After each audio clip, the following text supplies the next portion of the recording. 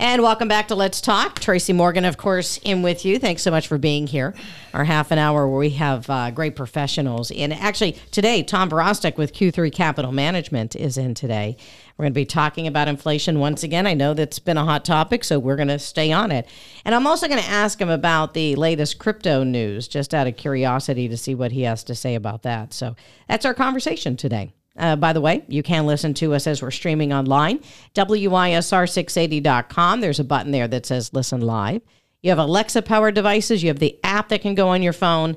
And then, of course, you can listen to us on the radio as well. So thank you so much for being here today. All right, Tom, how are you? Always nice to see you. Good morning, Tracy. I'm fine, thanks. Yeah, I'm glad you're in because a few questions I have.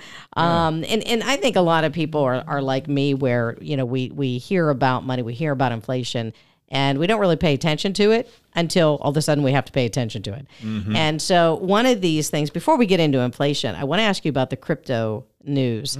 There was just this week, if I understand, a few days ago. Sure. That there is one of the individuals that were kind of like the top individuals in this crypto world. Right. That is no longer in that position, and it kind of burst on him. Can you explain what happened there? Yeah. Well, and actually I can't specifically talk about just because I think there's now an ongoing SEC investigation. Oh, okay. Okay. So I just, I don't think anybody has all the facts, but evidently there was enough doubt from maybe some of the, some of the accounting going on there that assets weren't what they were perceived to be. It was Sam Bankman-Fried. You can Google FTX, and you'll get all the news you want about that. But there's I don't want to throw salt in the wound, but an example of a what I do have gathered is that in that particular case there was a lot of leverage, and so if you have that. Those kind of high leverage, high debt to equity, it is a very fragile environment for any investment. So I think there's that element. I think there was also just lack of any what would be acceptable accounting principles. So GAAP, generally accepted accounting principles. Going back to my CPA days, bringing that up from the past, but. Yeah, so and I think this, I've said it in the past, the crypto space, again, this is just my opinion. I think there's a lot of people that have the same shared opinion. And again, right now it's easy to, I think, throw salt in the wound. So I don't want to go down that road, but I think it's maybe becoming a little clearer that, this is a new sector, so to speak. In my opinion, first of all, it was never approved by the SEC as an investment. So someone like me really never went near it. We didn't have any clients using it. If once or twice, actually, I had maybe a phone call, and we would basically say we can't do it. So with that, though, noting that the SEC never approved it as an investment, I really think they should have addressed it head on very early. They're really late to the game. I think they know that. So I'm not saying anything that hasn't been said, but it is a now more delicate situation because there's a lot of people that were affected by this last one. Yeah. I mean, this basically is a crash of FTX. So I think to the tune of, at one point, I think it was worth over $30 billion. So it's not insignificant. And it's creating a lot of doubt now about the crypto space. But despite not really being involved in it as an investor or for our clients, my approach was really more pragmatic. I just didn't look at it as a currency, and even then, do we want to get into currencies? We look more for things that make money, entities that have what's called a going concern. They're going to be here next year and 5 years and 10 years from now. They're profitable. Maybe they pay a nice dividend. Very fundamental things. And same thing on the bond side. Will they pay the interest, pay at par, at maturity?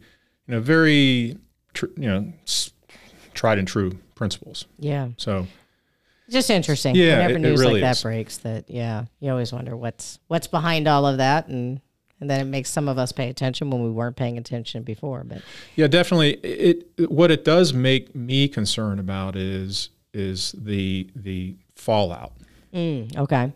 Because if you have investors, and you just don't know what that is, but if you have investors that this was a significant piece of their portfolio, and it very well could have become, and obviously the rest of the crypto currencies have been levitating, or should I say falling in the same way.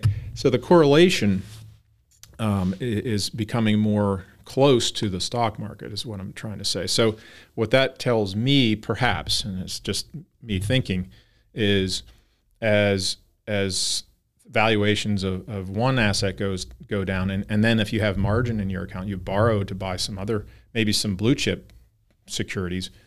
So if your crypto goes down in value, then you get a margin call and you got to sell something else. Okay, it's kind of forced on you, and that kind of thing is like a spiral, and kind of like what we saw in the .com, bubble bursting. So could we see something similar to that? It's possible. It's possible. I'm not saying it will happen, but it's possible, and that's my concern right now is the kind of domino effect that it could have. Well, let's turn our attention elsewhere then, because I know one thing you do have to pay attention to, and you do pay attention to, is inflation. And since we're all paying attention to this right now, kind of catch us up on where we are right now with this. Yeah, so the last number came in for October, and that was a 7.7% annual inflation number. That was down from 8.2 the previous month. So the market cheered that, and there was, we've had a pretty significant rally. Basically, it was a 2-day rally from that. And to me, that again, I think that's great that the rate came down, but it's still a far cry from the 2% target that the Fed would like to see. And that is their target. They will stay on that target, and they will continue to raise rates as a means to slow down the economy. That's basically, this is from the same playbook that Paul Volcker had, 40 some years ago. As a matter of fact, I did a little more research on Paul Volcker and the Fed back in the, actually you can go deeper than 1979, 80, 81. Because you forget, but you do then get a refresher on it. And you say, oh, that's right. We did have inflation in the mid-'70s. It's really started there. And we did have high gas prices in the mid-'70s. I don't want to say 74, even 73, this all began, and it just didn't go away. It kind of maybe faded a little bit, 76, 77. But again, by 1979, in January, it was coincidentally 7.7 last month's reading. So January of 79, it was still there. And from what I've studied about the history of inflation and the markets, kind of connecting the two, when inflation's over 5%, generally, I mean, this is, again, big, broad brush, but generally the markets don't do well when inflation goes over 5%. And, there haven't been that many times that it's happened, but there's a really pretty significant correlation. So by middle of that year, 79, it was up to 9%, kind of what we saw over the summer. So I think a lot of the optimists right now are saying, oh, yeah, we're heading south. Everything, by next year, inflation is going to be lower. To some degree, the bond market is even pricing that happening. My feeling is it's just too soon to tell because inflation can linger for longer than, and I think most people in our industry these days just weren't hands-on the last time this happened. So how could you possibly, and I'm starting to see more people having an opinion of wait and see, this could be a little longer, right? And I'm just a little relieved to hear some rationale that supports a little slower, because we're all used to this kind of, okay, let's give the shot back in the arm of the economy and boom, we're on our way. That's what we've had for I don't know how long, the last 20 years, clearly. I mean, 2008, same thing. A couple bumps along the way. Certainly, 2020. The Fed threw massive amounts of stimulus in the form of lower interest rates, in the form of more money supply. Those two components really were the injection for a dying patient, so to speak. I mean, that's kind of what it looked like in 08 and 2020, at the cost of a much larger overall government debt to GDP ratio. So we've talked about that in past shows. We are at these all-time highs on the debt to GDP ratio. So was it all levered? Was it all fueled by artificial, monetary engineering? Well, we'll find out. But I think those tools, so to speak, those arrows in the quiver are fewer because of that, because of the fact that you do have an elevated debt to GDP ratio. You really can't go in much deeper than where we are. As a matter of fact, going forward, that has to be managed better. And so obviously this is all complicated, right? All interconnected. If I had all the answers, I don't think even the Fed has all the answers. It's interesting, though. I will just say this. When I was reading up on Paul Volcker in the late 70s, early 80s, he number one, was very unpopular. Number two, couldn't you imagine? I mean, he basically was driving the economy into a recession. He drove up the unemployment rate to over 10% at its peak. Okay. I think the positive of this go around is, let's see, I saw this Reuters poll. It was really interesting.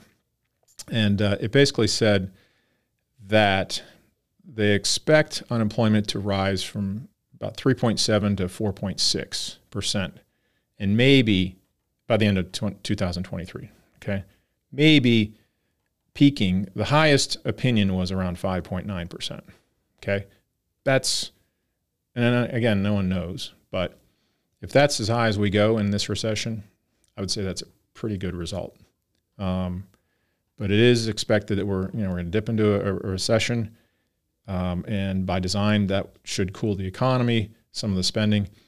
Unfortunately, what's different, that positive about unemployment could be also a negative for inflation. And again, last time we had a higher unemployment rate, so therefore clearly there was a much more effect on wages. Whereas now, if you keep unemployment low, which again I'm all for it, what effect does that have on wage prices, which is now becoming a larger part of the inflation number?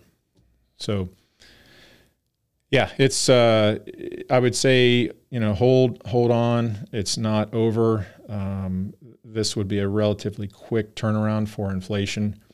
We may see some improvement, and we'll have some periods of improvement. And I think that'll be nice.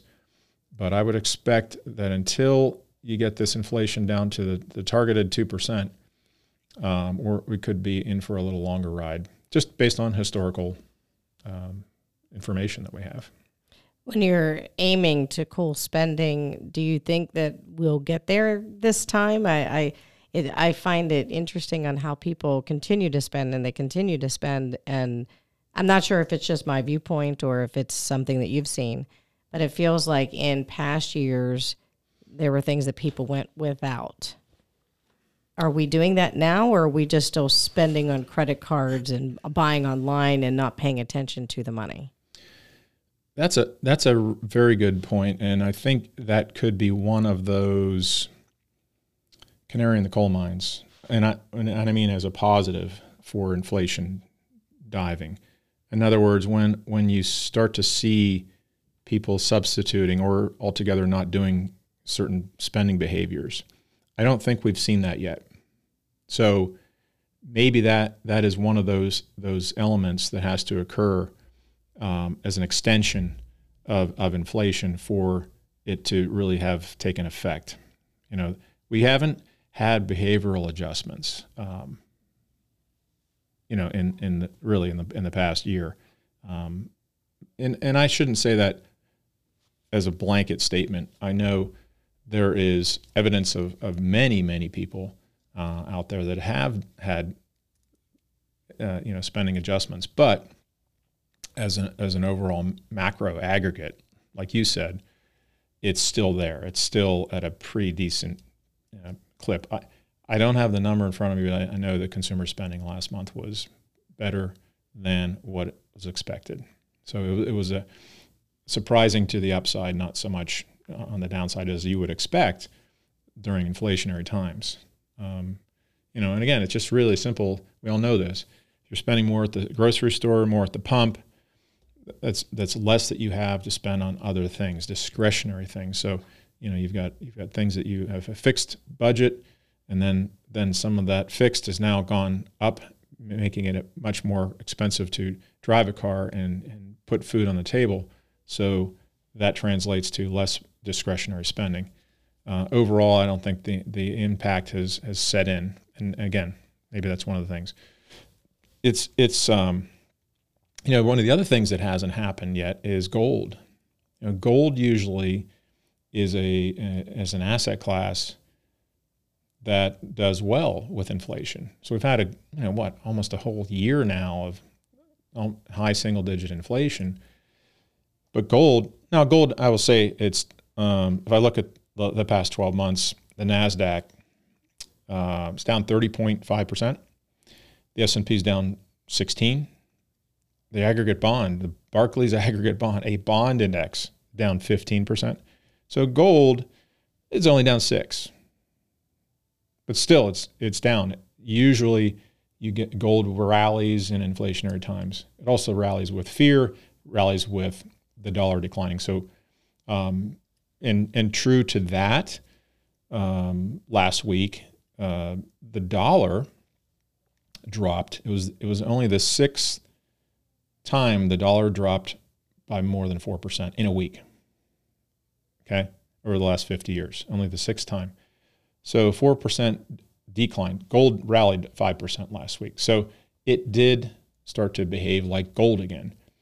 And again, that sort of ties to cryptocurrency. Is gold, lost its quote unquote shine? Is cryptocurrency sort of stolen the thunder away from gold as it normally would have? I think that is a story that will still play out. In that, should we see more elevated, this sticky inflation, it continues to hang around, and maybe it surprises us and goes back to, high single digit, even heaven forbid we get to a double digit, gold might have its day. So, so those general asset classes, not a very good year, and that just goes to show you that inflation is a real problem for investments. So what changes it around? Is it consumer behaviors? Is it behavioral adjustments? Is it everything that you were just talking about that has to collectively come together? What helps inflation to go back down? Well, it's funny. Again, reading some of the quotes of certain people back in 1980 through 1982. It was a 2-year period. Again, 2-year period where the Federal Reserve had to keep interest rates high. And by the way, something that I was remiss in saying. How about that? Money supply is another piece that the Federal Reserve controls. So you're not really hearing much about that. You're just hearing about the rates. But what is their money supply, growth rate? So the one thing that Paul Volcker took great interest in and actually focused on changing was the money supply growth, as well as the short-term interest rate. So those two components. But what I was going to say is, some of his quotes basically were a leap of faith. I mean, he basically said, "We think this is going to work," right? And held his ground, to his credit. And this is the part I find fascinating, because think about it. You are the only person, literally, not just in, I don't know, if you're in grade school, you're the only person in the class that has the answer, right? But everyone else in the class is telling you you're wrong, okay? feel that pressure. Now think of it, you're the head of the Federal Reserve, and the whole world is telling you you're wrong. And it's basically the whole world is telling you, we don't like it this way. And that's really what he was getting. He was getting it from Congress, that Donald Reagan, I think it was Reagan, the head of the Treasury. Everybody was telling him, and they all wanted to fire him. Unfortunately, couldn't. There was even, Congress was going to, put something together to get him, ousted, and they couldn't. So for 2 years, think of that. It's an eternity. I mean, it is a long time to have so many people upset with you. But to his, again, so you can tell kind of to a degree that I admire him because he held his ground in the face of a difficult situation. And really a lot of people to this day now credit him for the age of moderation, the age where inflation was very, very low, stayed low really till recently. Okay, so that's a pretty long stretch. That's a good result to get out of a couple of really difficult years. So to that degree, I'd say it's number one, worth studying. Number two, keep an open mind that this could continue longer based on what had happened in the past. And three, I think we can understand that if inflation, we all know what it feels like. We all experience it. That's what's different. Some of the economic indicators you hear about over the years, you might say, that's not affecting me, right? Plenty of them where you could say, it doesn't really affect me. I mean, in this case, everybody is affected by inflation. So it's definitely on everybody's radar. And if there's a positive coming out of this, definitely you could say, well, if they get the inflation under control, we get that back to that targeted around 2%, then the new normal, the world will be much more livable. It won't be affecting daily lives, and of course the market, which a lot of people, 401k plans, other savings, we're all affected by the market more than ever, probably much more than we were in 1980. Did he know back then that it would take 2 years? Did he have that feel? Because I'm wondering when you're giving that kind of warning that, hey, this could last a little bit longer, are there people now that look at what he did back then and can use a process to estimate how long this could possibly last? Well, yeah. I think that's what I'm seeing is that people have gotten out of the sort of the short-term myopic view of what's happened in the last 20 years as a proxy to a larger, longer time frame and using some history as an example of what could happen going forward. And really, if that's the case, so number one, I think Fed Chairman Powell has opened his mind. Clearly, his message is, we're going to do whatever it takes. It's almost the exact words that Paul Volcker used. It's just a question of whether this is a twice in a decade, sort of a wave one, wave two, like the mid-'70s and then late '70s, early '80s, or is it just a 1 or 2 year cycle? Obviously, nobody knows that. You can't really even act on that because that's the kind of thing where you could be out of the woods for a while thinking, hey, we're good. So that's the unknown. But clearly we're in a very similar situation. And thus, again, as a guidepost for us, what we do as far as investing, there are some positives. Again, there's some places to be, asset classes that do better during inflationary time periods. And then there's asset classes that have done poorly. The question is, will they continue? But bottom line is you have to adjust. And this is, to some degree, you have to, until it's not, it becomes the new normal that you have to position for.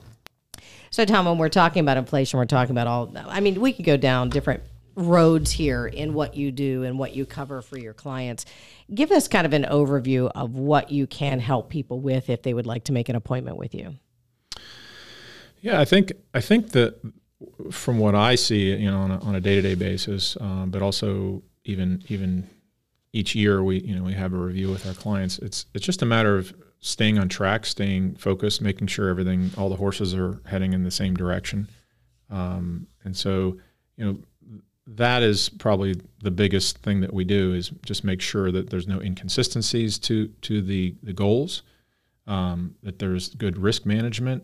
Our discussion about crypto is a very good example of that. Even to some of the discussion we just had about asset classes, what can do well in this environment. And what we're doing this year is I don't want to say radically different, but it is significantly different. We have had to turn the boat because we've recognized this situation is so much different, and that things that have done well in the last 3, 5, 10 years probably will not do well, and we recognize that very early. So, those are the things that active management does for you. So, if you're doing that on your own, then you have to have the tools to recognize when the climate has changed, and then how to align yourself with that. Do you have the risk management tools in place? All those things. So it's not something that we take lightly. We take it very seriously, and at the same time, we feel that makes a difference, in that we don't make any. I think some of the hardest and worst decisions an investor can make are based on an emotional reaction. The old-fashioned fear and greed. Right. And so easy to have fallen into the greed part for the past decade, with some bumps along the road, understandably. And yet that could have created some bad decisions, such as getting into the hot asset classes, one of which we just talked about. And likewise, the fear side of things could have you doing some things at exactly the wrong time. Right. So. All right. Well, let's get your information. Let's get your contact information in case we'd like to give you a call. Yeah, I think an email is probably the most utilized these days. So it's tom@q3capital.net, like third quarter, except reverse. tom@q3capital.net. And then if you have a question, you can shoot me that, and I can respond. And then if you want to talk from there, it'll be on my email response. Very good. That? Yeah, that'll be good. That'll be good. Tom Virostek with Q3 Capital Management, helping you with your finances and making a plan. So thank you so much, Tom. Always a pleasure. Likewise. Thanks, Tracy. And folks, thank you very much for joining us as well. If you did join us late and would like to hear our conversation again, I'm going to point you to our website, which is wisr680.com. What you would do is you'd pick the program area in the menu bar, take that down to Let's Talk, and then look for Q3 Capital Management. I'm Tracy Morgan with the Butler Radio Network.